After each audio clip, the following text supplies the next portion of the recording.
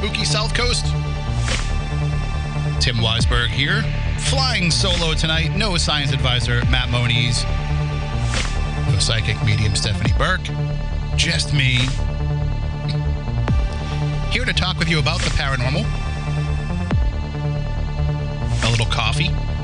Not coffee the drink, like coffee like I'm coughing. But great to be back here speaking with you. We've got a great show planned for you tonight.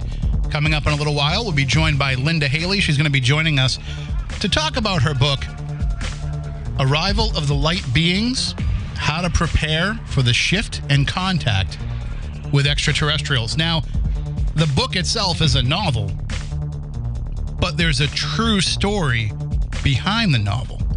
So we're going to get all that information from Linda later on, everything that she knows that she put into this novel, and we'll talk about why it became a novel instead of being a straightforward retelling of her own story. It's a very interesting story how that came to be, so we will find out all about that. Also, during the show, we can take your calls, 508-996-0500. Please keep them related to the topic, though. Looking at you, Lamone. But it's great to be here talking with you. It's been a few weeks since we've been back here in the Spooky Studio, or since I've been here, since I'm the only one here. That was because we had to take a couple weeks off. We had the holiday, and I was doing all kinds of extra different things. I was helping out my dad with his job for a while, and then I was filling in all this week for Kate Robinson in the WBSM newsroom, so I was getting up super early. But now we're back to normal for a couple of weeks, and then we'll take a break for the holidays because I think it's Christmas and New Year's Day are both on Saturdays, and nobody's going to want to come in for those shows. So we will, getting a little bit of feedback there. We will take those weeks off, but that's okay because we'll come back in January and be ready to celebrate our 16th anniversary. Hard to believe,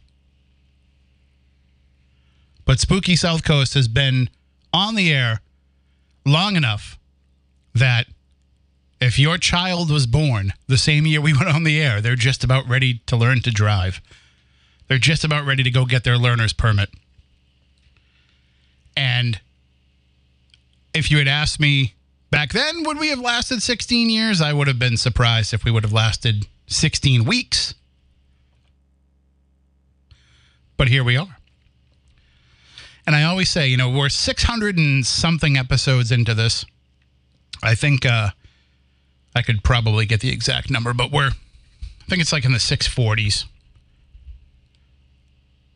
And I had wanted to get to 666 this year. Actually, it would have worked out that we would have got there right as the show turned into Halloween night this past October. It didn't work out that way, but that's okay, because we're still going to get to 666. And I'm going to find us a very dark topic to discuss for that episode. But tonight, it'll be the exact opposite of that, because tonight we're going to be talking about the light beings. And I also wanted to let you guys know, yesterday was a rough day. If you were listening to my Midnight Society program, I already covered this, but yesterday was tough because not only did I lose a family member yesterday, but somebody I hadn't seen in a number of years, who my grandmother's sister, my great aunt.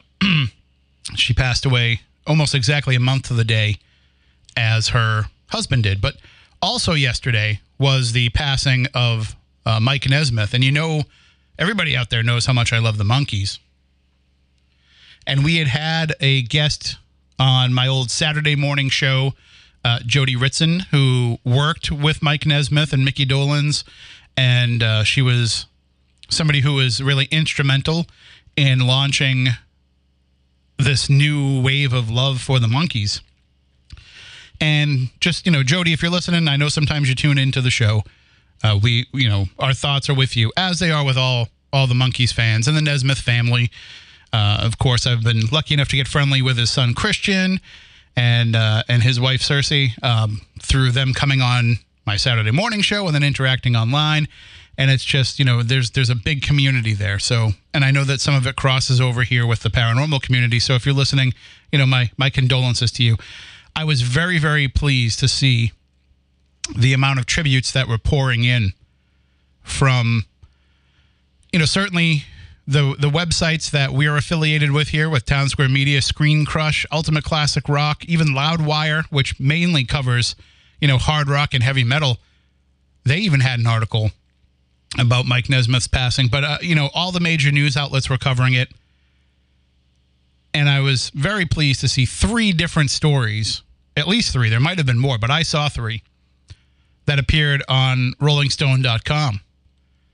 And that was a little bit bittersweet because I'm glad the magazine and the editors there and the reporters, great column by Rob Sheffield. Rob always writes great stuff. But it was nice to see them acknowledging the impact of Mike Nesmith and the Monkees overall. But Jan Wenner, who is the publisher of Rolling Stone and the guy who basically controls the Rock and Roll Hall of Fame, has been keeping the Monkees out of the Rock and Roll Hall of Fame. And every time you bring this up to Monkees fans, they say, we don't even want that anymore. Well, it doesn't mean anything. If they were to add us in now, if they were to add the Monkees in now, it wouldn't mean anything to us. But hopefully now that they have wrapped up their career, because, just last month they finished up the farewell tour or the show at the Greek out in L.A.,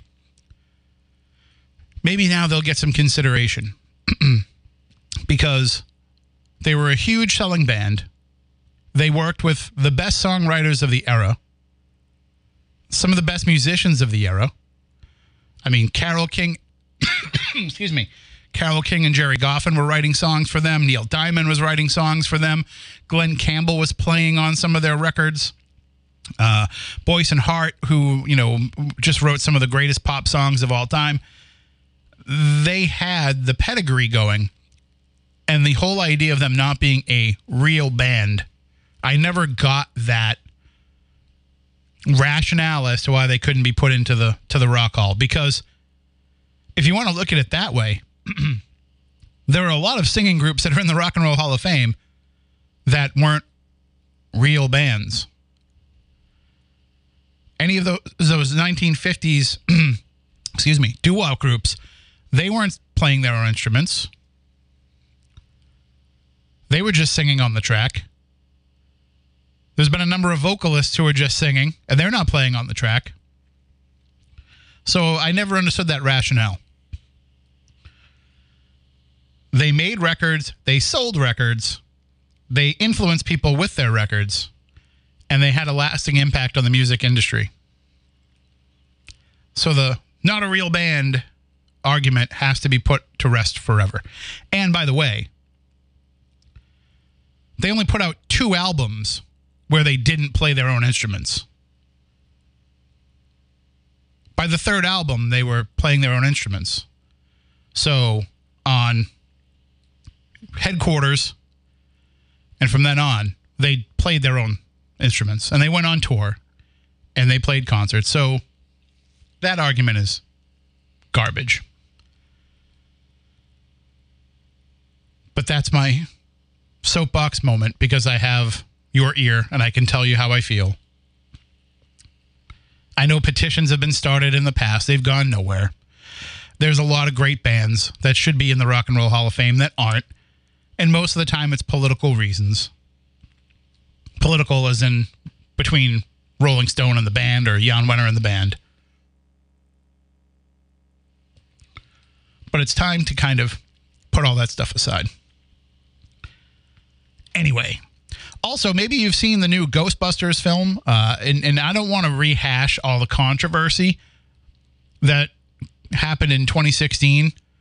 We talked about it here on this program, where people were crapping all over the 2016 Ghostbusters because it was an all-female cast. Now, I've never crapped on the film because it's an all-female cast. I don't care about that. I crapped on that film for 2 reasons. One, it wasn't funny. I didn't find it funny. And then 2, I mean, I didn't even find it to be a good movie, really. And then 2, it ignored the Ghostbusters legacy.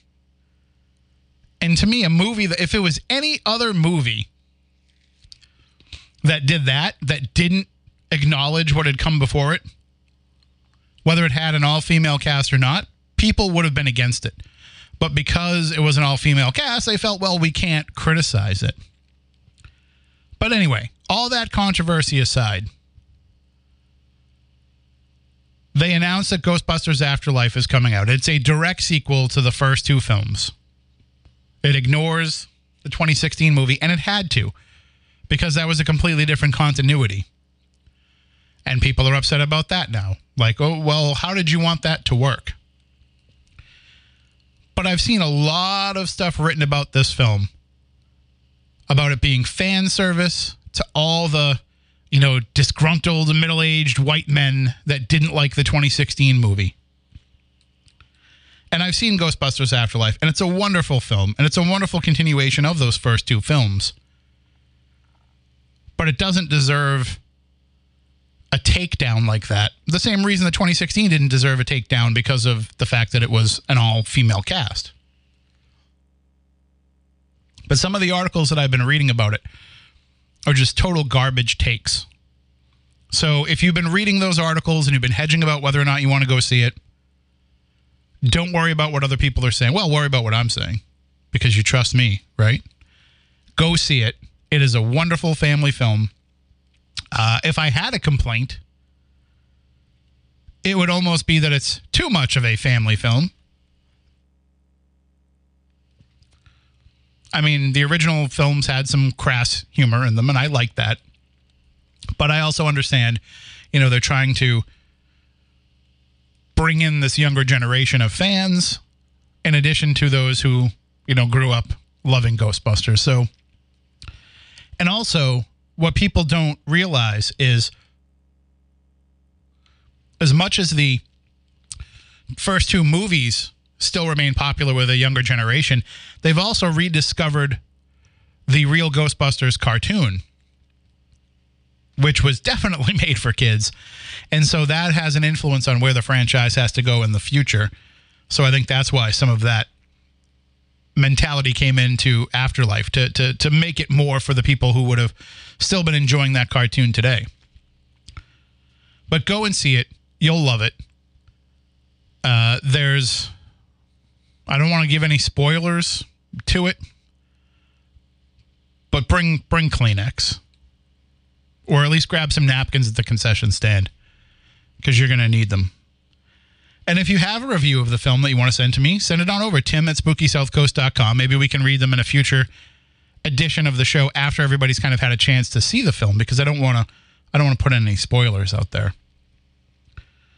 But if, it's a holiday time, it was tradition in my family that on Thanksgiving and Christmas, we would always go out to the movies. And so I know people are probably looking for films to go out and take the whole family to see. This is one of those, and you don't even need to have seen the first 2 to be able to enjoy them.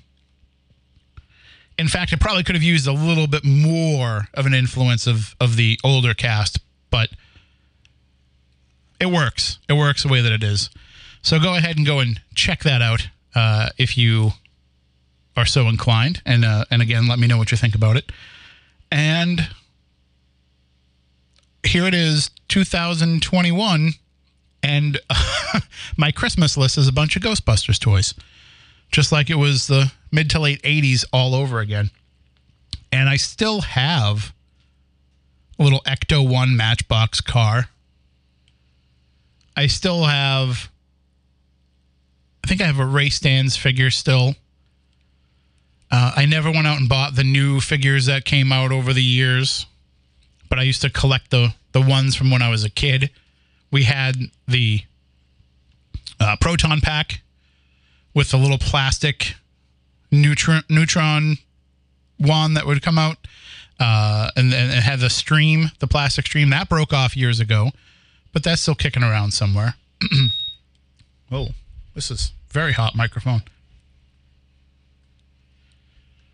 And I also have still a Ghostbusters costume that has an inflatable proton pack.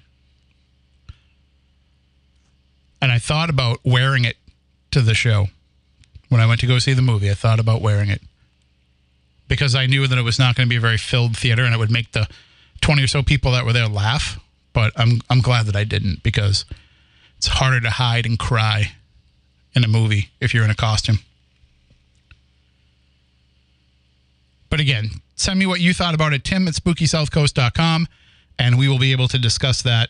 Also, one other thing I want to let you know about really quickly. Every year now for my birthday, I have done a fundraiser on Facebook through the, that fundraising option that they have where you can have people donate for a cause for your birthday. And for the past few years, I've done it for the Wareham Historical Society, which runs the Fearing Tavern and other historical buildings in downtown Wareham. But the Fearing Tavern, of course, being from 1690 and a place that we've had the chance to investigate on numerous occasions. So normally I start my birthday fundraiser the week of or even the week before. The first year, I had hoped to raise $300, and we did. The second year, I had hoped to raise $500, and we ended up raising $750. So this year, I started that birthday fundraiser about a month out, actually exactly a month out, on December 4th, and we're looking to raise $1,000 with that. So if you want to donate to that, you can find me on Facebook and see the link to that. And that's the only mention I'll mention of that, because I don't want to, there's a lot of great causes going on, a lot of great causes that we're promoting here on, WBSM and Fun 107, of course. We have our mini miracle still ongoing here at WBSM, which you can check out at WBSM.com. They just wrapped up a hugely successful holiday wish week on Fun 107. So, I don't want to take away from those, but I just want to get that word out there because it's been tough this year. Since the beginning of 2020, it's been tough for local historical societies and heritage museums and things like that, because not only have they struggled because they were some of the last places to be allowed to open in this state. So they really missed out on a lot of potential business. In fact, I believe it was not until last fall of 2020, that they were able to start opening up again. So they really missed on that whole summer tourist season. But then the other part of it is most of those heritage museums and historical societies are staffed by older folks who may not have been healthy enough to come back out during the pandemic, or might have been cautious about coming back out and weren't going out there and volunteering their time as much as they could have, which impacted fundraising for these local groups. So, anything that we can do to help, we're happy to do so. Because not only is it the paranormal side of things, they let us go and investigate for ghosts all the time. It's also a matter of we want to keep that history alive. And that's something that we are very adamant about here with Spooky South Coast for sure. But even WBSM overall, all the hosts here are huge history buffs. Barry Richard is one of the biggest Ben Franklin fans you'll ever meet. And he has gone all over. He loves to go to any place with historical significance. All the great stuff Phil does, and Chris and Brian and everybody. We all care a lot about history. So it's a natural fit for Spooky South Coast to want to keep the history alive around us as well. All right. Well, excuse me. I've been fine all day. I don't know why all of a sudden I'm having trouble and coughing. I'm going to take a quick sip of water.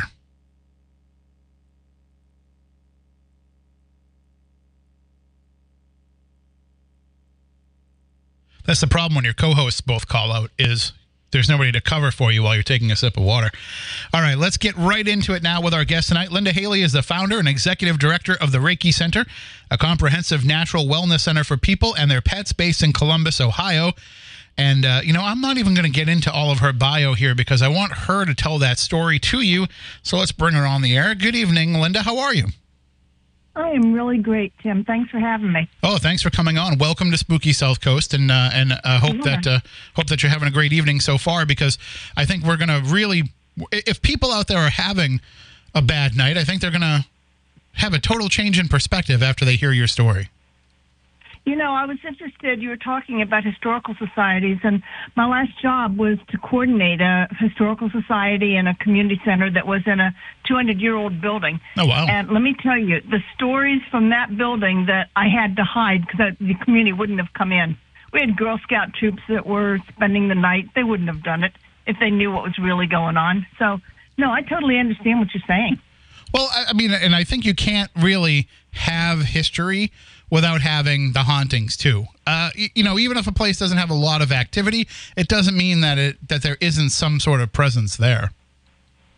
Well, you know, I have some pretty strong feelings of that because I do a lot of releasing trapped spirits, earthbounds, and primarily I do it out of people.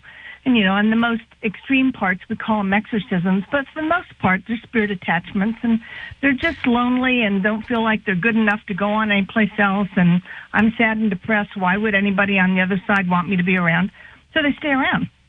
And so most of what we call earthbounds or ghosts, for the most part, they just don't feel like they're worthy to move into something that supposedly only the best people can go to. Whether you call it Bardo, heaven, the other side, or whatever.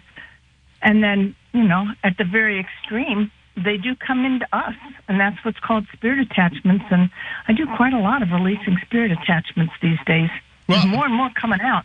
Yeah, I think that there's probably a couple of reasons for that. One might be, you know, something, you know, kind of a bigger question that we'll get into as we discuss all the topics tonight, and that's this shift that's either going to happen, or really, I think, has already kind of started to happening. But also, I think there's a little bit of the fact that people are more comfortable with the paranormal now than they've ever been, and as part of that, I think they're also somewhat reckless with the paranormal. So they're putting themselves in these situations where they can get these attachments, and they're not taking the possibility of that seriously. Oh, you know, I see people all the time who want to come in and learn how to do astral projection. And I say, why do you want to do that? Well, because I think it'd be kind of fun to kind of run into somebody's bedroom and scare them. It's like, you know, I'm not going to teach you how to do that. And I agree. I think there are people who just do not understand the ethics of some of the things that are going on. I mean, I've listened to some of the other podcasts where you're talking about people who pretend to have haunted houses, but it's actually some high-tech, you know, stuff going on in the background. You can find it everywhere. Wait, hold on. Let's dive into that a little bit. So what do you mean by that? So it's something that they're mistakenly thinking as a haunting, or it's something that's being hoaxed? Oh, there are a lot of people who hoax for money. You had somebody a while ago, you know, who is from the Week in Weird, Greg Newkirk. He's brilliant, talking about just the different ways that people are able to create a hoax for money. It's no different with people who are intuitives and psychics and people who, you know, on all sides of the equation. Some of them are extraordinary and some of them are highly reputable. But there are some who know how to play people and tell them what they want to hear. And so I think everybody should be a little cautious in who you depend on for information. Well, I can tell you this much, you know, here on this show and on my other show, we always try to vet people as much as we can. But sometimes when people are, you know, sharing stories, they can sound unbelievable because, you know, you start to think to yourself, wow, how can one person have so much paranormal stuff happen to them? But that actually does happen. There are people that go through intense amounts of paranormal encounters, yourself being one of them. Oh. I agree. And no, when Greg was talking about it, he was highly credible. He was, you know, incensed at the people who would do it, this tomfoolery. So that's kind of what I do, too. I'm trying to debunk some things and try to help people understand to use discernment. And I think enough people are starting to get wise to, wait a minute, I have to think about what somebody is saying. Does it make sense? Is this somebody I want to follow? I think people should probably do it a little bit more. I do think that there has always been, you know, activity happening to people, and that people have not always understood what it was that was going on. But also, it's only really been the last, 20 years, we could almost call it now, where people have actually looked at, and I don't mean, there's always been researchers who have looked at it this way, but I just mean the general public is starting to look at things through a rational lens where they're no longer just having fear associated with these experiences and having that fear wipe their mind out from being able to rationally look at what's going on. And I think that the more people are kind of looking at things analytically, even in the moment of being scared or being excited or having the adrenaline rush or what have you, but they are able to put that analytical lens on it. And so I think people are getting some degree of that discernment where they can say, okay, I'm really just freaking out, but it's probably just this. Or, even if it is something that's paranormal, it doesn't seem to be necessarily bad or evil or trying to harm me in any way. So we are getting some natural sense of discernment and some natural sense of being able to look at things more logically. No, and thank goodness for that. We have been so motivated by fear, since, the 1950s when those horrible movies came out, Attack from Mars and, all sorts of things that they look like cardboard robots. They were designed to promote fear. And so that's the reason this whole book came out, is because, the time has come that we need to realize that all the things that we've been told, including Hollywood, that says, they're coming and, oh, my God, they're going to eat us. They're going to dominate us. They're going to control us. They're going to steal our babies. No, there may be some like that, but not all of them. And I think for the most part, there are an awful lot of people who are having positive encounters with beings from other places, multidimensionals. And I just think it's important for people to realize that not everything that you hear should be fear-based. But also, you do have to have your guard up because you don't necessarily know. It's not like there's a field guide necessarily to which, I'm sure somebody's written them, but, it's not like that's common knowledge for people to know what species of extraterrestrial or multidimensional being that they're dealing with and what their intentions would be. Yeah, I agree. And, we talk about people going into this. We're in this period of polarity, whether you call it the shift, ascension, whatever, but there's a concept of people are starting to split into different camps. And sometimes we say good, evil, and I don't believe that. I think it's more people who are in more service to others and people who are more in service to themselves. So I think part of what we need to do is just teach people just to be, more protective, because you do have a private space. Be really protective and try to figure out, what do you believe, not what does everybody else believe.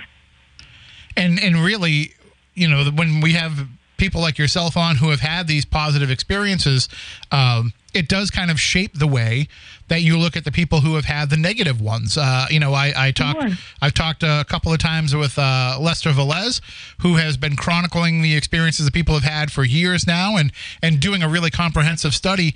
And he's come to the realization that the negative encounters are usually the first time encounters, and that is people have repeated experiences with these beings, then it starts to shift their understanding of it, and then they realize, okay, it's not this terrifying, terrible experience. It was just different to me, so that's how I processed it. Yeah. No, and I understand that. And, in many cases, they're not much different than human beings. We have the full gamut of people who are, saintly and people who are on the other end of the spectrum. So, if these are our cosmic cousins, then they really probably run the same gamut. It certainly makes sense to think that, but also you would want to think that if they're, selecting beings that would be coming here as representatives of them, that they'd want to make sure that they're sending, the best of their best. Well, I think part of the book was written as though they're still going to come, but, in reality, they're already here. There are people who are talking about how they're walking the halls of the Pentagon. There are people who are talking about that, they are hybrids or they are not fully human. And so they're kind of embedded into our society. And I like to think that they're very gently guiding maybe individuals, maybe society, in its totality, to perhaps a little more compassionate and enlightened state. So obviously time is going to tell on that one. Yeah, but still, I mean, we can get some sense of what it is they're looking for based on these initial encounters that people are having and the information that we're getting. But I've often wondered, and we're going to get into your personal experiences and how they shape this book, but I've often wondered why, if they are here for good reasons, why they just don't tell everybody that all at once. Why isn't there just a grand unveiling and call a press conference and have all of the different, news outlets of the world report that you are here and that you are here for a benevolent purpose? Well, probably because in the 1930s, there was a radio show, War of the Worlds, and people jumped out of windows, even though they kept saying this is just, a radio show. This is fiction. So they don't want to hurt people. They don't want to terrify people.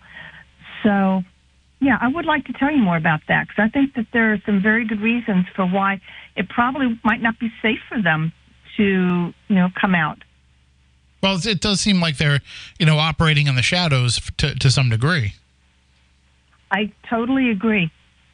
And, I suspect that there are so many people who probably, would not like the idea of humans having a relationship at all with somebody who's an off-world being, that, I would worry for the being's safety.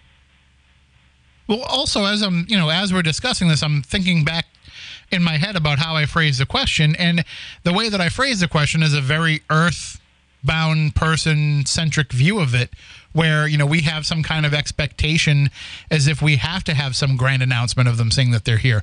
Just the first encounter might have been enough. First contact might have been enough. And they could be thinking, hey, we've already told you that we're here. It's not our fault that information isn't more widely known. Oh, sure. All you have to do is go back to ancient art and petroglyphs and legends from each one of the indigenous tribes. All of the people who do have long stories of connecting to the star people all have stories that they were walked among us and they'll return. Well, guess what? I think this is the time that they are returning. Yeah, we put the stigma on it. We created that stigma mainly through religion, by saying, you can't acknowledge these beings as existing because they shouldn't be coming here and telling you, we should be getting the information from God, not from other beings from other places. And then then the age of reason comes in, where you're not supposed to believe in space aliens at all. So it starts to turn into a matter of we talked ourselves out of what was probably right in our face at one point. Oh, I agree completely. And, who's to say if all of these beings are not, ambassadors from God? I think it's just a matter of getting to know, what are their purposes, what are their expectations, and are they here to help, or do they have their own agenda? So that's why it's important to not set up an immediate impression, not to take away a label. And so that's kind of what I hope people are moving towards. And I'm hoping that people listening tonight will keep that in mind as they're hearing this, to, kind of forget everything that you've heard about these, terrifying ordeals and encounters and, these horror movies that you've seen, and look at it through a different set of eyes. And I think that we are actually reaching the point where we're becoming more comfortable with the idea of at least the concept that there could be something out there. Because if you look at the way things have been going lately with the Department of Defense, revealing the information that they know, and they putting out that, first of all, that preliminary report that we got, that, at least acknowledge that there are things that have been in the sky that we can't explain.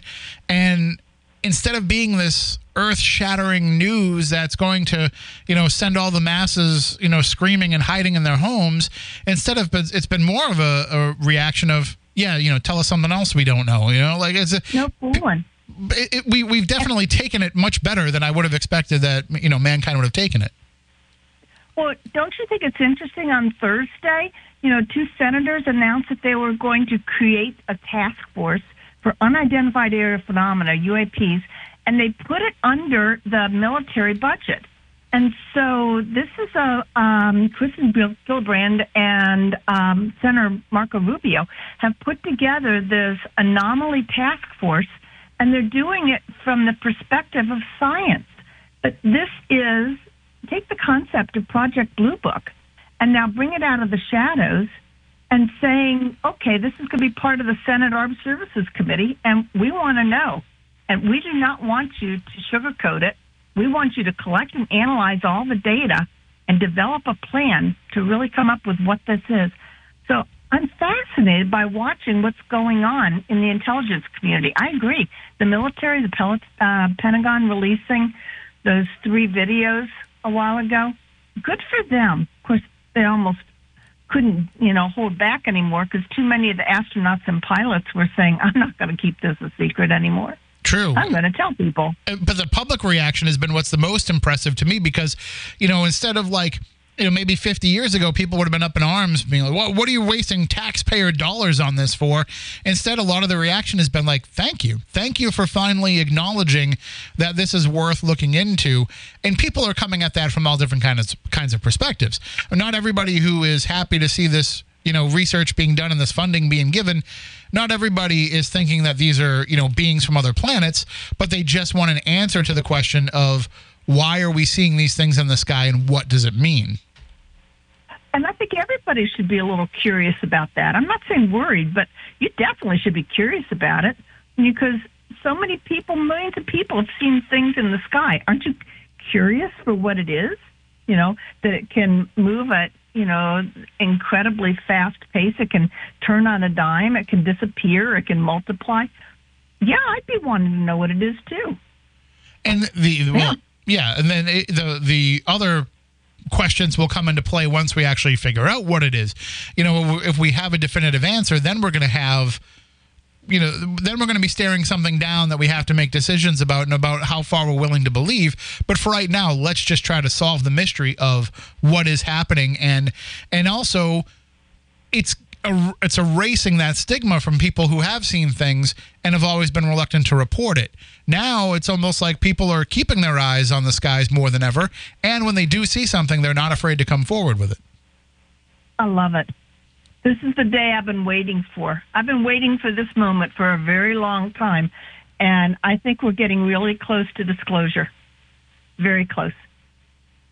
But is it disclosure because the hand is being forced in that regard, or is it because this is where we had to get to for it to happen more naturally?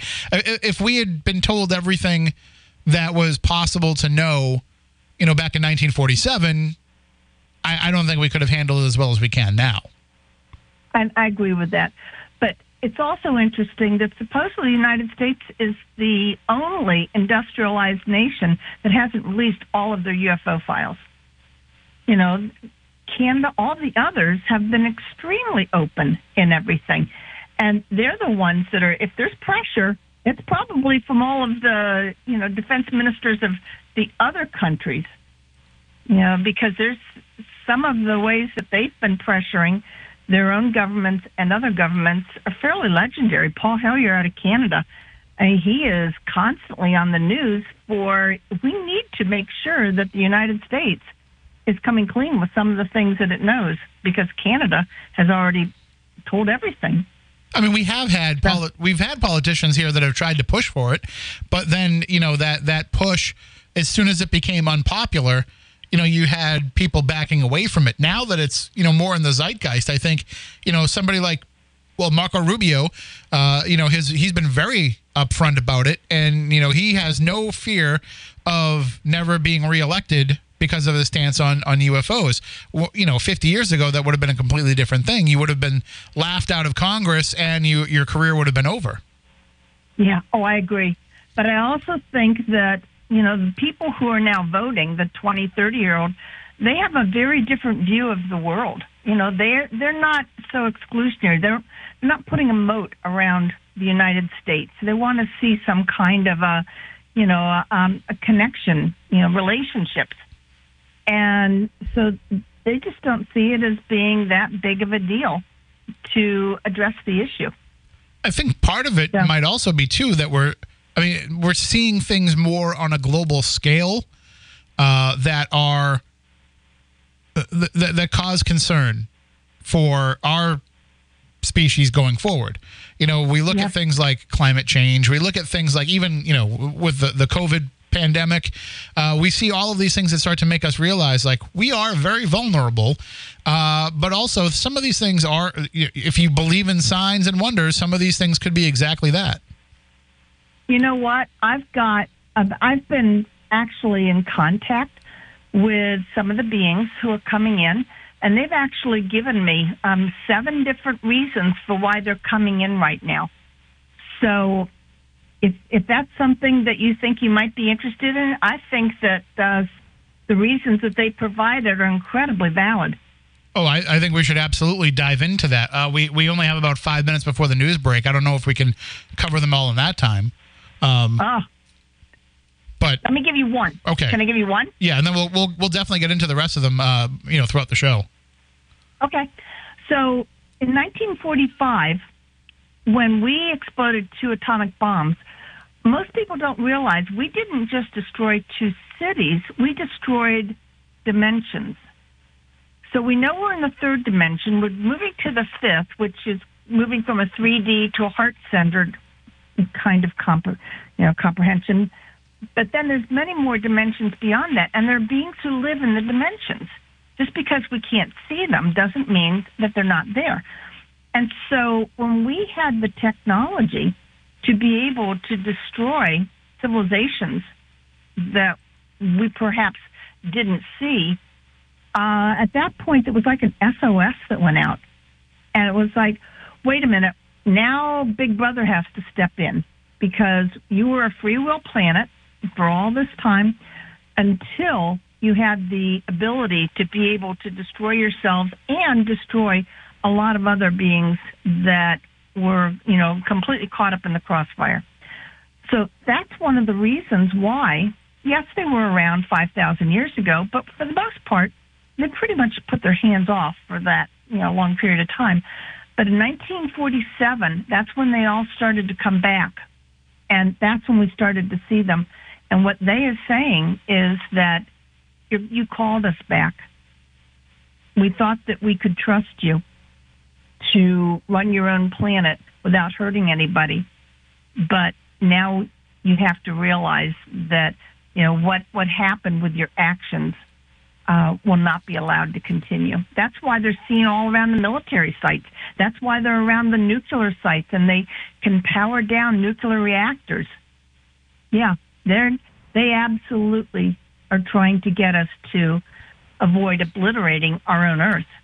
And there are some who have speculated that some of the beings that people are encountering could actually be not interdimensional travelers or intergalactic travelers, but could be time travelers, that they could be, versions of us from the future that are trying to stop us from creating whatever, cataclysmic event leads to them being the way that they are in their time.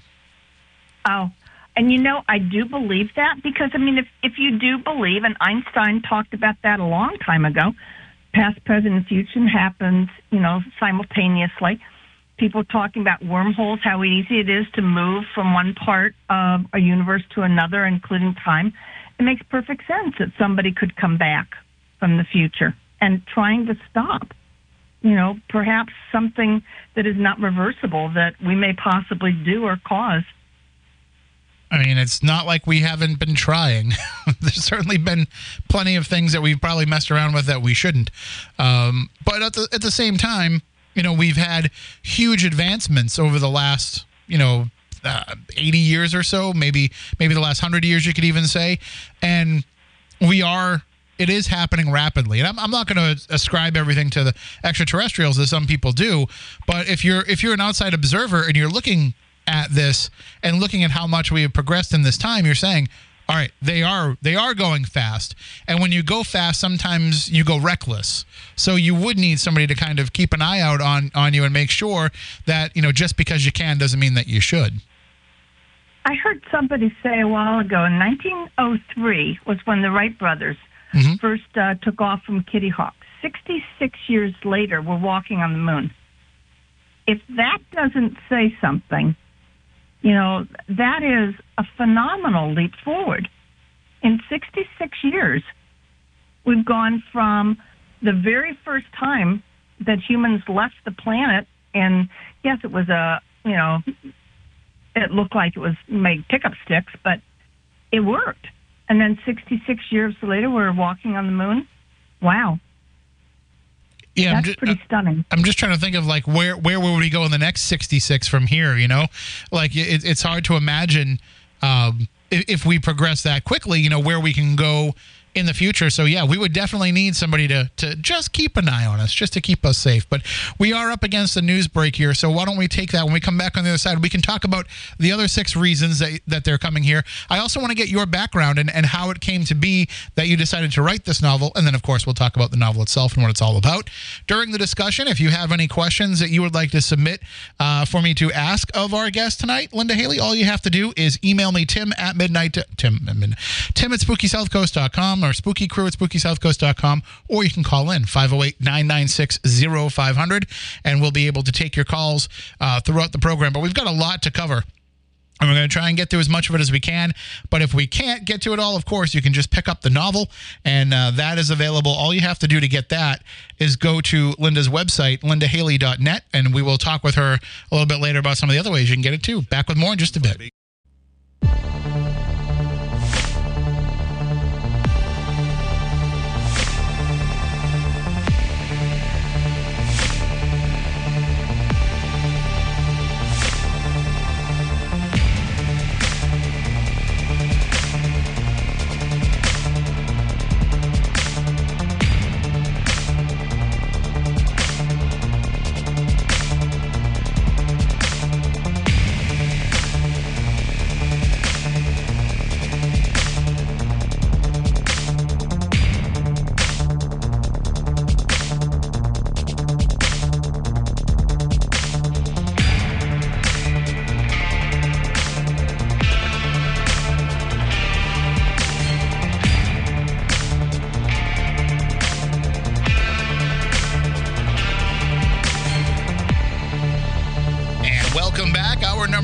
Spooky South Coast.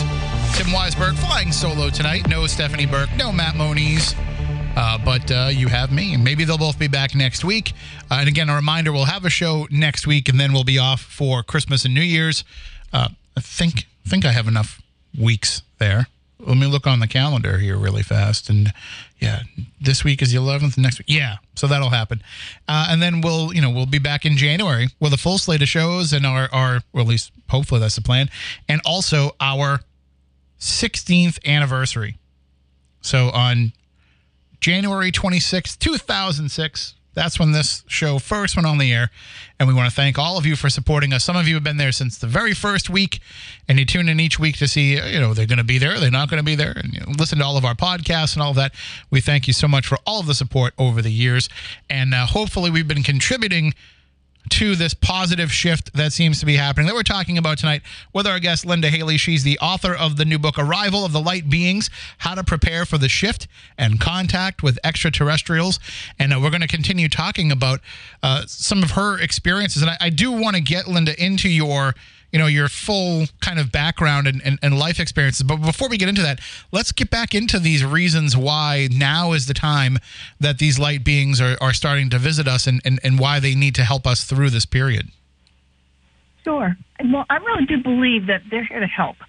The ones that are here, that are coming in now, are the ones that are trying to help humans. And there's a very fragile balance in our solar system. Everything is in perfect alignment, and gravity and the rotation holds all the planets in a certain location. If we were to completely obliterate Earth, think about what would happen. It'd be like a mobile that suddenly you've taken away one of the key features of the mobile. It would throw everything out of rotation, and that fragile balance is going to impact not just our solar system, but what about the ones that bump up against it? The other thing is artificial intelligence. I agree with you that some of them are coming back from the future or coming from other cultures that at one point decided to turn their consciousness over to AI. And what we're hearing is that many of them have a regret. They don't remember what emotions are like. They don't remember what it's like to not have a hive mentality. And so they're back here to try to warn us. We were once like you. We once flirted with the idea of connecting our brain to a supercomputer. But once you do that, you give up everything that qualifies as human. So you pretty much lose your humanity when you are connected to a computer that coordinates all of your life decisions. Looking at everything that we're doing on our planet, there's a belief that one day Earth is not going to be able to support life because what we're doing to the air, the soil, the water, at some point, we're not going to be able to grow crops anymore. Weather patterns are going to be changing. We can already see over the course of just a couple days off of Washington State, there were like 40 or 50 earthquakes. There's, Yellowstone's a super volcano. Look what's happening to volcanoes all over the world. And so at one point, Earth will not be able to support life. And so they can see, and if they are coming from the future, they would know this. So there's also a warning to us. The one thing that is the only thing that is truly eternal in the entire universe is your soul. That spark that, for whatever reason, gives us this individuality, gives us a connection to whatever we perceive our source to be. And planets can disappear, asteroid belts, stars, they can burn out. But your soul is always, if you believe the spiritual definition of it, your soul is always eternal. So many people don't realize what a valuable commodity that is. And so there's a certain belief. That's one of the reasons why there's such an increase in spirituality. That's where meaning and purpose is, which is definitely your soul. And then there's a belief that this is something, there's like 35 different cultures that have predicted that there would be a period of time that Earth would go through a major recalibration. And it's a period of spiritual transformation, and we move to this higher level of awareness. And that's one of the reasons people talk about moving from 3D to 5D. So there's a belief that they're coming in because they want to see it, because perhaps they were part of the beginning of Earth. Earth is often called the Great Experiment. Maybe they want to see what's going to be happening. And then the final thing is, we can't stop what's going to happen. This is something that the energy has already moved beyond the tipping point. And so we can't stop the shift that's going to be happening. And whether you call it the shift, ascension, whatever you call it, but there is going to be a massive transformation. And so the only thing we can do is to prepare your heart. That's one of the reasons why so many people are being encouraged to look at heart-centered activities. Because those who are the best prepared emotionally and spiritually will be the ones that will be able to move a little bit easier into the transition. There's a lot that's happening right now, and it's not just happening in our country, not just happening on our planet. Everything is going through a major shift right now, and if you understand it and move with it, it will be a lot easier than if you're trying to swim upstream. I think a lot of folks are listening to this right now, and they're hearing everything that you're saying, and it makes total sense. But at the same time, they're also saying, well, where is she getting all of this from? Where is she getting this information from?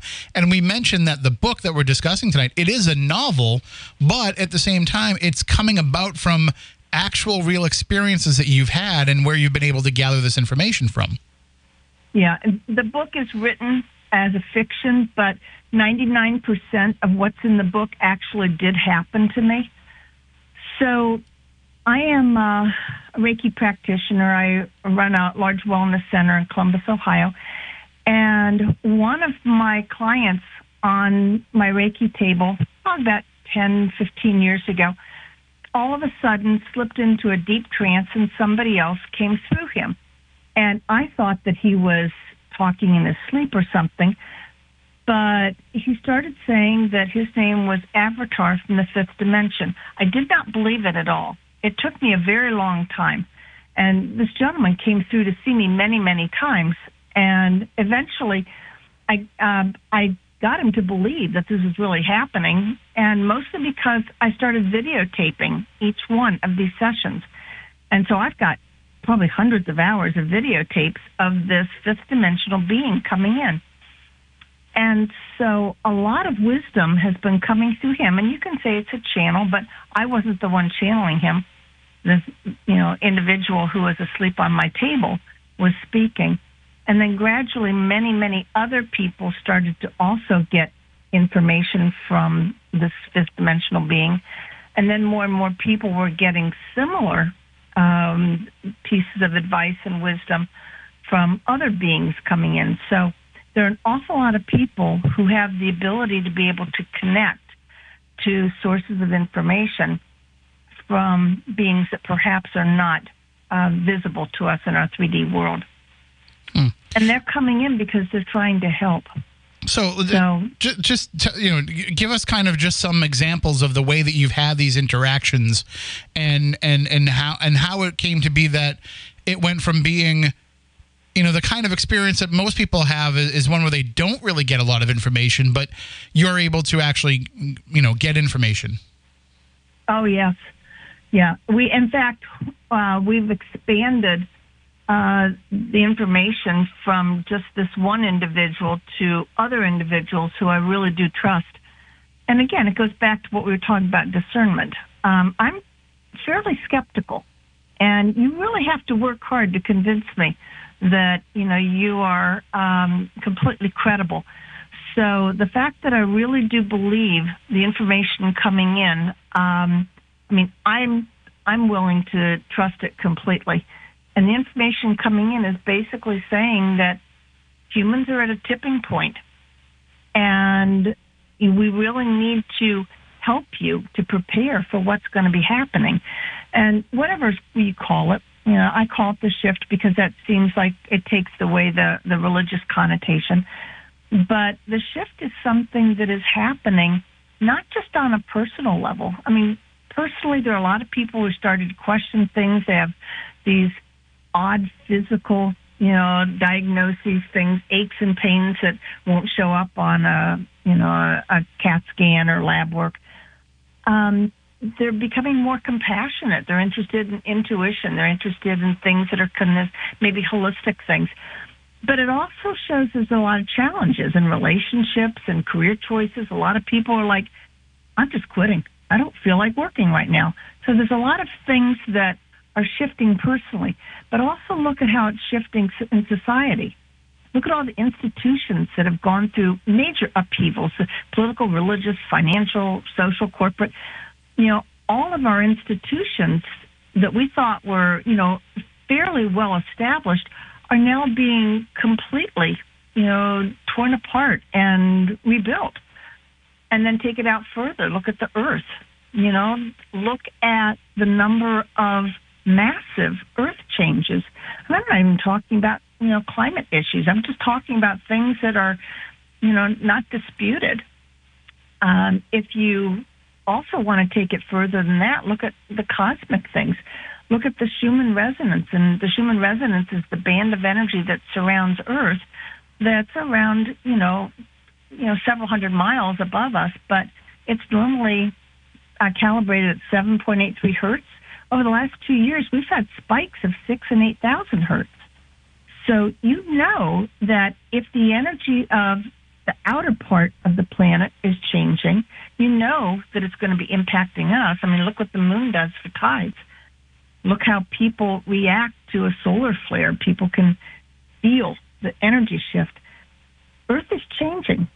And so I do believe that we need to be prepared for it. So I was asked to write this book, and I absolutely did not want to do it. I absolutely ignored him. And 2 years later, through another channel, came through, why aren't you writing this book? Well, how would he know if I was writing a book or not? So I finally had to write the book, and I basically put in all the information that I've been giving. And so it's a way to be able to provide guidance to individuals who perhaps are waking up, who have their own, spiritual experiences. They're seeing ghosts. They have an interest in channeling. They have an interest in divine beings, whatever you have an interest in. You're going to find that there are a lot of people who are changing the way that they look at themselves and the way that they look at the world. So that's what's happening right now. And that's why I wrote the book. And so, as you said, you were asked to write the book. Yeah. Why do you think that it was that you could help, with sharing this message that is going to be something that it's going to be hard for humankind to accept? I mean, as you said, it's a novel, but that it's 99% real. It seems like you did feel that there was a need to distance yourself a little bit from the story in order to make it palpable for people. Yeah, it's not so much I distance it. It was more written as a fictional narrative because I thought it would be more accepted. I thought that it would be easier to read if it was two characters that were not me. But there's an awful lot of the people that I know. The names have been changed because legal, I had to do that. Sure. But I was asked to write it and I said, well, why me? Why pick on me to do this? I did not want to do it. He said, because you understand fear. And then I realized my whole life I had been exposed to things that were frightening. I was raised in a haunted house. It was, a split-level home in the suburbs. But there were horrible things that happened there, horrible. And, I'd wake up in the middle of the night and felt like I had a pillow over me suffocating me, or I had my covers were torn down to the bottom of my feet and horrible hands were on me. And, there'd be somebody standing in front of me as I was showering. So I was terrified of that. And all sorts of horrible things started happening that had to do with, ETs. I would see something and I hated it. So I absolutely wanted to have nothing to do with it. And so I was asked to write it from the perspective of, there are going to be people who are afraid. You are no longer afraid. Go back to what it was like and then help people understand through education, through your own passion, that, we're not here to hurt you. We're here to help you. And someone who's gone through all the stages of fear to come to the other side, they thought had some credibility. So that's how I was asked to do it. And this might be something that we'll find out in due time as we start to accept more of this and as we have more contact. But is there an understanding on their part of what it means to be human? Do they have a full understanding of what it is? You said that they know that you've dealt with fear, but do they understand what that fear is and how hard it was for you to overcome that? It's a fabulous question. So what I'm finding out is that they don't understand emotion. With the whole concept of living multiple lifetimes in multiple places, I'm sure most of them probably did come down to earth for a while and then ended up someplace else. But they don't understand the concept of emotional swings from happy to sadness, because it's something that they gave up. A lot of them did. And so, if for some reason, you do have the ability to be able to connect with them, you're going to find they want to find out about you as much as you want to find out about them. So for them, there's the learning curve of what it is to be human, and for us, it's the learning curve of what it means to be beyond human. So we do have a lot to share with each other. We do. There's so much that wonderful things that could happen if we just understood that we probably come from the same source, whatever we believe that to be. We just happen to have a slightly different appearance than most of the beings that I've seen. And I used to wake up I haven't for the past year or so, but I used to wake up every single morning seeing a different being, every single morning for probably about 18 months. As I was waking up, there would be another being that would be something that looked like it was a humanoid, but it would be from inches from me, just looking at me. And some of them, it was like they were trying to study me like I was a science project. And not one of them looked like they would want to hurt me. And so what was interesting is that some of the ones that I saw, like I remember clearly seeing one that was pure white with these most amazing eyes. And later on in the day, an intuitive said, there's somebody next to you who is all white, and described perfectly the one that I had seen in the morning. So others can see them too, but again, it's how much you want to. If you don't want to, if you're afraid of this, if you don't believe that anyone should connect with beings that are not human, any number of reasons, you won't see them. We see what we want to see. We hear what we want to hear, and we believe what we want to believe. So if your belief system is there is nothing outside of Earth, then I guarantee you will never see them, even if they were in front of you and announced themselves to you. And we say, not from Earth. I guess there's probably some folks that are wondering if that means that they're from another physical planet. And we were talking before about, there's different beings that may come from different places. But is there a place that they are coming from that, we could perhaps someday go to? Yes, there's actually three different categories. One, they are from physical places, which is they're the ones that are coming in the craft, in the ships, that are being photographed, that are doing these incredible maneuvers. So they are physical, and they are from a physical location. And then there are some that are more interdimensional. And so if you take the concept of a ghost being interdimensional, being fourth dimensional, take that same concept to, other beings. And so there are many, many beings who are actually vibrate at a higher level than we do. And so they can come down and make contact with us really whenever they choose. And then there are those who, as you mentioned, perhaps come from a future time period. And there are many that are apparently coming back. And, they're trying to help, but I don't think a lot of people really believe them because we're so trained that this doesn't happen. Well, yeah, and that's the hardest part is, you can tell this story, you can share this information, but unless people are ready to believe it, they're not going to. They're going to shut it down. They're going to turn away from it. They're going to say that there's no way this is real, or and that's I'm not ready to accept myself that these things are necessarily extraterrestrial creatures, but I certainly believe that there's something happening and that people are having these experiences and that there has to be a reason behind that. One of the things that I have been looking into over the last year or so is the idea that all this type of phenomena is interconnected with each other, that ghosts and, extraterrestrials are all tied in. They're all coming from the same kind of source energy, so to speak. And do you feel like that could be a possibility that maybe, I know that you said some of the ghosts that you've dealt with are these trapped spirits that feel like they can't move on, that they don't deserve to move on, but could some of them also just be a different representation of this intelligence trying to tell us something? Oh, very definitely.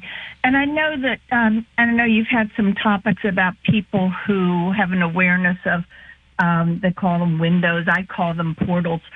But yeah, it very definitely, you can see that there is an ability to be able to move from one level of awareness to another one. And there's also a lot of belief systems that some of the things that, the cryptids and some of the Sasquatches and the other, that they are just, interdimensional beings. And that's why they've never, ever found a carcass, that So there's a whole lot of reasons. I mean, look at Skinwalker Ranch. My gosh, there's nothing human about what's out there. So I don't know. Yeah, I mean, but I do believe it.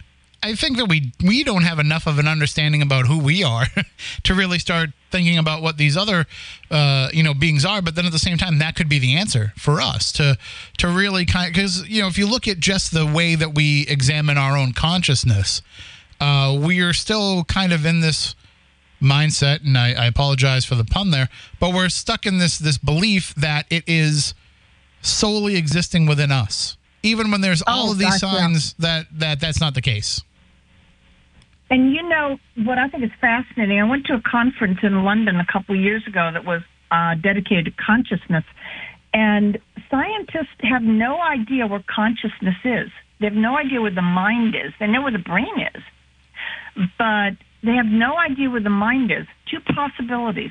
One possibility is that there's a fractal of the mind in every cell in our body. And so it's not one location because they have not found it in the brain, but there's a possibility. There's a part of the mind so we're like our own hive mentality. The other possibility is that the mind is located actually outside of us. And so there's a universal consciousness that we all tap into. That would explain telepathy. It'd explain why two people would come up with the same outrageous idea that wins the Nobel Prize at the same time in different parts of the world. But scientists say that we have no idea where the mind is. We don't even know how to look for it, because when we have looked for it, we've never been able to find it. So there's so much, we don't know what's going on with our own body. How could we possibly know what's going on the other side of the universe? Yeah, it's for us to start absorbing some of this idea, some of these concepts. It would have to shift where we are going as a species, and where we're going as societies, and where we're going as just citizens of this earth. And we I don't think we want to deviate from the current course that we're on. I think that people are happy to be insulated in the fact that we only have to worry about what's going on in this world. We have enough problems with that. If we start going down this path, we have to reevaluate everything. And I think that that's what we're not. It's not that we don't want to go to where it's going to take us. It's that we don't want to have to go through the process that we need to get there. That's terrifying, because the biggest unknown that we have to face is ourselves. And when we look at our own belief system, and then we look at the things that we believe, why do we believe certain things? Well, maybe it's because our parents did. Well, do you believe that? Well, I never thought about it, but my parents believe it. Or society says I'm supposed to believe it. When you start looking at what do you actually believe, that's terrifying. Because if you believe something that is different than the norm, you could be shunned. You could be ridiculed. Yeah. That is probably the biggest issue that we probably should face. Yeah. And this is this time of year is a little bit different, because people start to, the holidays make them feel a little bit different, where they start to look toward, goodwill toward men. And I mean that by, everybody under that, guys.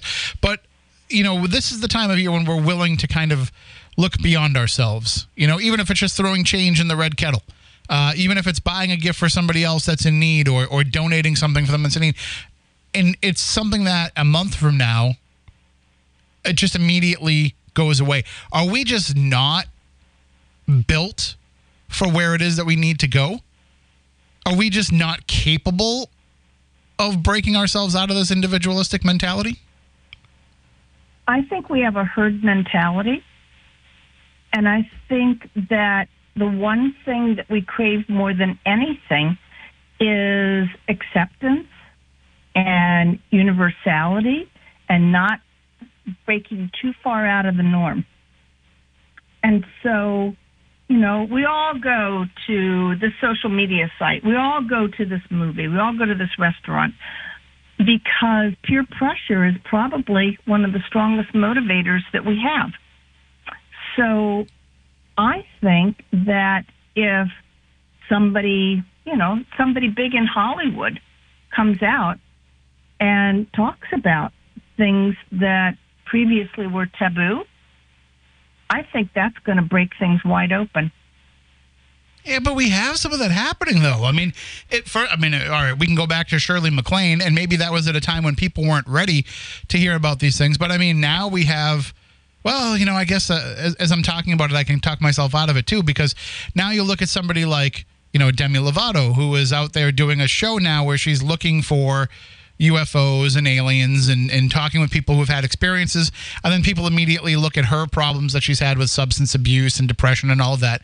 And they say, well, she's just, in the wrong mindset. It's almost like the discrediting and the disinformation is already there before the person even tries to go forward with it. But we do have, there are, some people that are pushing for it. As you mentioned, it's now being pushed in Congress. Sure. There's musicians that have pushed for it. There are some. Look at Tom DeLonge. Yeah, I mean he's certainly put his money where his mouth is too. He has. But then you also have people, on the other side, like Dr. Stephen Greer, who is an emergency room physician who gave up his career because he believed in this so much. And, he is very passionate about trying to get people to realize that they're coming in peace. And I think the biggest fear, some of the people who follow that peace direction, is that, we're going to blow somebody out of the sky who's coming in peace. So, and how much? I hope that doesn't happen.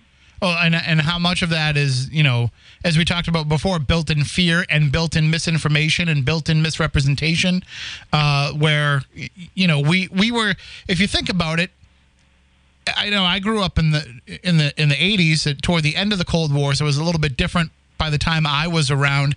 But if you look at people that grew up in the earlier part of the Cold War, they couldn't befriend a Russian person that came to this country. They automatically looked at them as and before that, the same thing happened with anybody who was German or Japanese. That there was already this belief that they were somehow your enemy, even though they might have been trying to escape those things. They were coming here to avoid those problems, but there was already that built-in notion of this is somebody that you should be afraid of and not associate with. And the same thing's already happening with these extraterrestrial beings. So what I think is really interesting is way that we are being manipulated through fear. If you think about like Homeland Security, a few years ago we had the fear index that this is code red today, it's code orange today. There's so many ways that we're being manipulated into being more passive, and I can see where there's so many fears that are coming up that, look what's going on with the vaccine. People are terrified of the vaccine. Well, now because we have been trained to be afraid of things. And I don't know. I think there's a lot. I think there's a lot of mind, melding going on that may not be positive. The other part of it too is that we can now ignore. Not that we should, but it's become a common thing where people can ignore facts that are right in their face if they don't like what those facts suggest. And I love that. Yes. We see these signs all around us of, even if you don't want to go so far as to believe in extraterrestrials, you got to believe that there's a shift happening around us, but yet people just won't accept that possibility. And I don't know that maybe they see, oh, well, for me, I know I'm going through this thing. But no, look at it from a broader perspective. Aren't your friends and relatives going through weird things right now? Aren't relationships changing? People who perhaps used to follow one pattern of thinking and now are changing. They're changing jobs into more radical things. There's a lot going on. And it's with but it's also within the greater society. It's with all of Earth. It's there's a lot of change that's going on all over the planet. I mean, I work at this radio station, during the week, and here during the day, and it's funny because over the last couple of years, if something goes wrong, and it's a radio station, there's always technical issues that will pop up that you try to fix on the spot and keep on going. And when things like that happen, it used to be before that people would say, oh, we need to get this computer diagnosed, or we need to look into this equipment or that equipment. And these days, if something goes wrong, people will just say, oh, it's Mercury retrograde. That stuff's going to happen. And 5 years ago, these people wouldn't have even known what Mercury retrograde meant, but now they know that it can be an explanation for some of these problems. Yeah. Well, isn't it kind of nice to have that kind of an explanation? At least you've got something you can blame it on. Well, it saves you a lot of money in having to buy new equipment, that's for sure. Oh, yeah. Oh, I bet there is.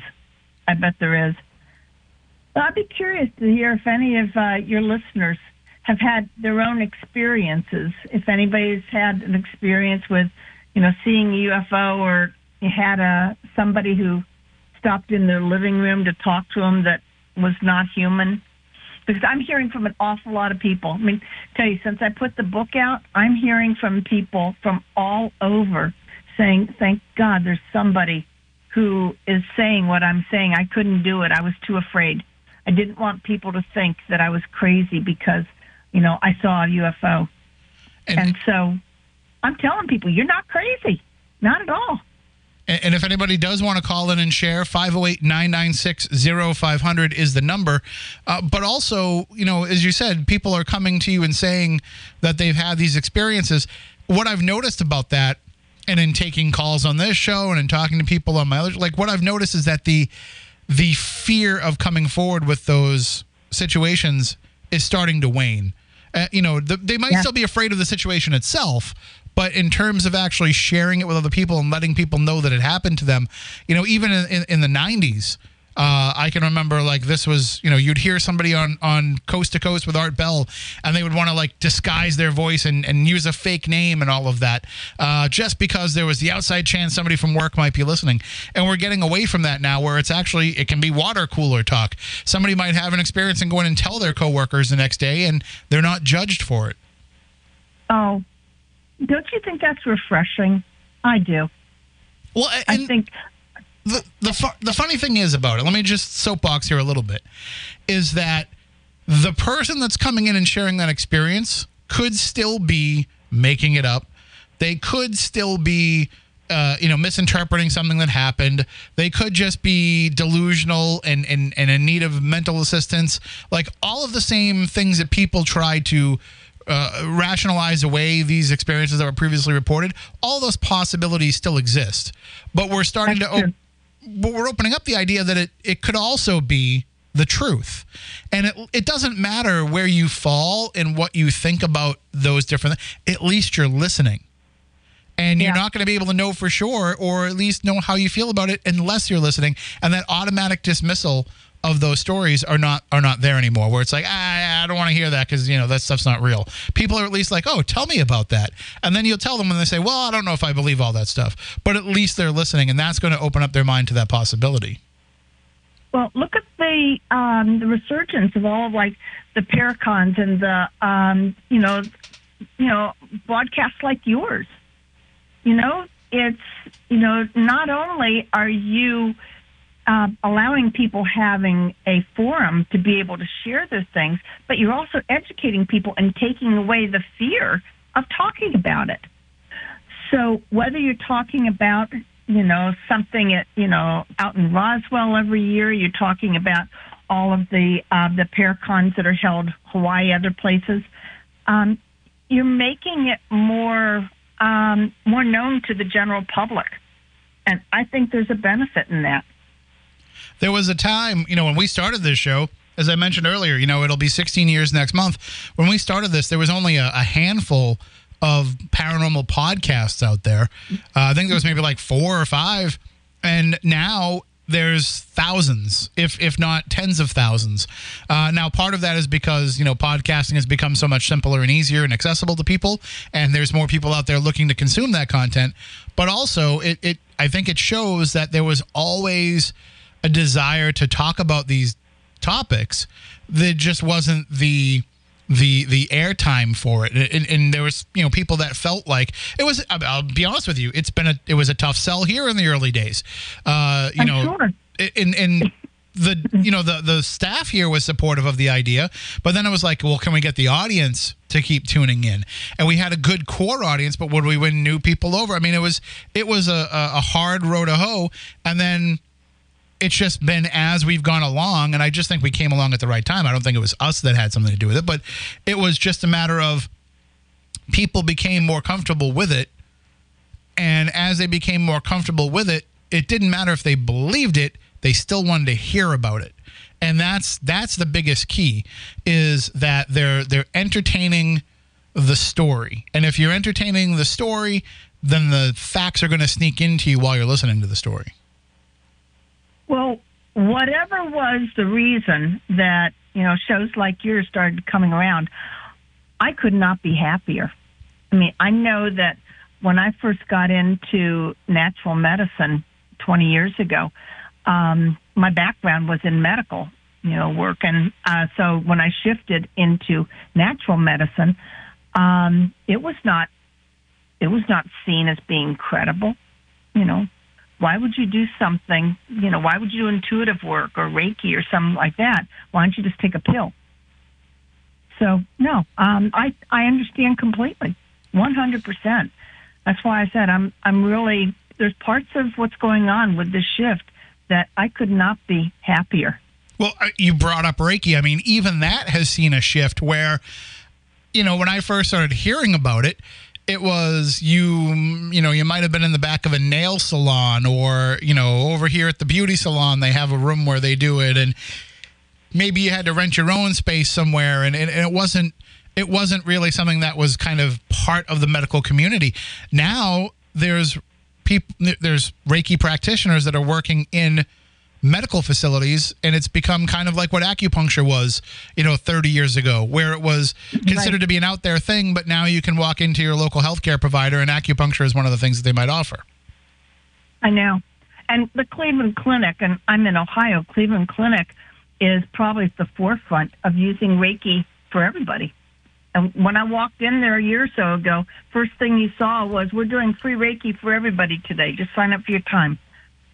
So just like having somebody who is in the forefront of the music industry, getting it better known, somebody like the Cleveland Clinic is getting holistic medicine better known.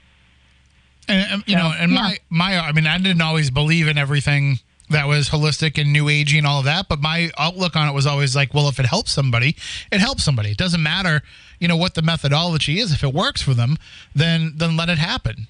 Just why stand in the way of somebody feeling better?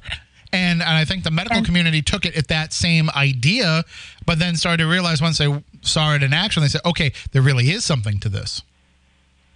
And how can we monetize it? Of course. Ooh. Yeah. Ooh, how can we make money off it? If people are willing to pay for it when there's no insurance, how do we get in on that? Yeah, and then the other part of that too is the more of this stuff that you have, the less it keeps people dependent on the drugs and the procedures that they're always constantly going back to you for. So you've got to make that up. So it's not just the fact that you can charge them for the service, it's the fact that when they don't need all that other stuff you're providing them, you're still maintaining some level of income from that person. Yeah. Yeah, Big Pharma doesn't actually like us very much. Well, I mean, they've had their shot and they've done a lot of things wrong. They've done a lot of things well too, but they've built up a reason to have this level of distrust, and I think that level of distrust is what's helping to foster people looking into more of these alternative ideas. It's not just the fact that it's the shift and that shift in consciousness that's happening. I think a good part of it too is that we're evolving past everything that we've been doing the same way that we've been doing it. So, I know that sounds like it's the same thing, but I don't feel that it necessarily has to be. That we can move forward beyond the way that things have always been done without having to say we're taking that leap of going all the way forward into where we need to be. You can do it responsibly in baby steps. I agree. like I said, goes back to the first thing we talked about was discernment. You don't have to take this massive leap forward. You can take baby steps and evaluate, and a couple more baby steps, and then gradually everybody will kind of fall into a pattern that works for them. So just the big question that we have, and just the final, 3 minutes here that we have, the big question is if we take those baby steps, and we do have to come into it slowly, there's no deadline on this, really. Obviously we could destroy the planet, but aside from that, really we can move at our own pace for this. There's no deadline on us evolving. There is no deadline. However, we are going to be moving in that direction. So you can just figure out if this is something that works for you. If it doesn't work for you, you're probably not going to move in the same direction that friends and family may. Well, that's a good way to look at it too. You want to be on pace with those that you want to evolve with. Just right. in the final few moments here. So we talked about the book, and again, the title of the book is "Arrival of the Light Beings: How to Prepare for the Shift and Contact with Extraterrestrials." How can people get the book, and how can they reach out to you? You can contact me, Linda, at lindahaley.net. Haley is Haley. The book is everywhere. It's on Amazon, Barnes & Noble, Target, eBay. And if you're interested in sharing any of your own stories, I would love to talk to you. So, and if this is something that maybe you were afraid to talk to somebody because you thought you might be seen as being crazy, I can just promise you, you are not. I like to think that the people who are having these experiences are the way showers, the edge walkers, the ones that are showing the others. And Absolutely. So I see you as being ahead of the curve. Of course, when people come to me and they say things like, well, you're probably going to think I'm crazy when I tell you this, I always say, well, you might be crazy, but that doesn't mean that your experience isn't real, There you go. Yeah, and one doesn't have to tie into the other. All right, Linda, thank you so much for joining us, and certainly keep us up to date with the information and the messages that you're getting, and let us know all that we need to know. I will do that. Thanks so much, Tim. Thank you. Have a great night and happy holidays. You too. Bye-bye. And everybody else out there, thank you all for tuning in and joining us tonight. What a great episode, a great discussion with Linda. And as you've listened to the show in the past, you know that things are really, really interesting when we can bring on guests like that can share their own experiences, their own information, and what they have to share with us. And of course, if you've never heard our show before, you can go back and check out all of our past podcasts. They're all free wherever you get your podcasts from. Just search Spooky South Coast and you will find it. Maybe you're getting yourself a new device for the holidays, maybe for Christmas or Hanukkah, whatever. You're getting a new phone or a new laptop, and you're looking for something to listen to. Go back and listen, because we've got over 600 episodes there for you to listen to, and this one will be added in just a bit, because I like to upload it before I leave now, because that way there you have it ready for you when you're ready to listen to it again. So go back and check those out. And if you ever have any questions, thoughts, comments, guest suggestions, stories to share, experiences to share, SpookyCrew@SpookySouthCoast.com is the way to reach us. And we will be happy to get back to you, whether it be if you are suggesting a guest or just sharing an experience and you want us to discuss it on the air. We're happy to be that voice for you. We've been doing it for just about 16 years now, and probably be doing it for at least another 16 going forward. And we're always here for you if you have any paranormal issues that you want to discuss. Until next time, stay spooktacular.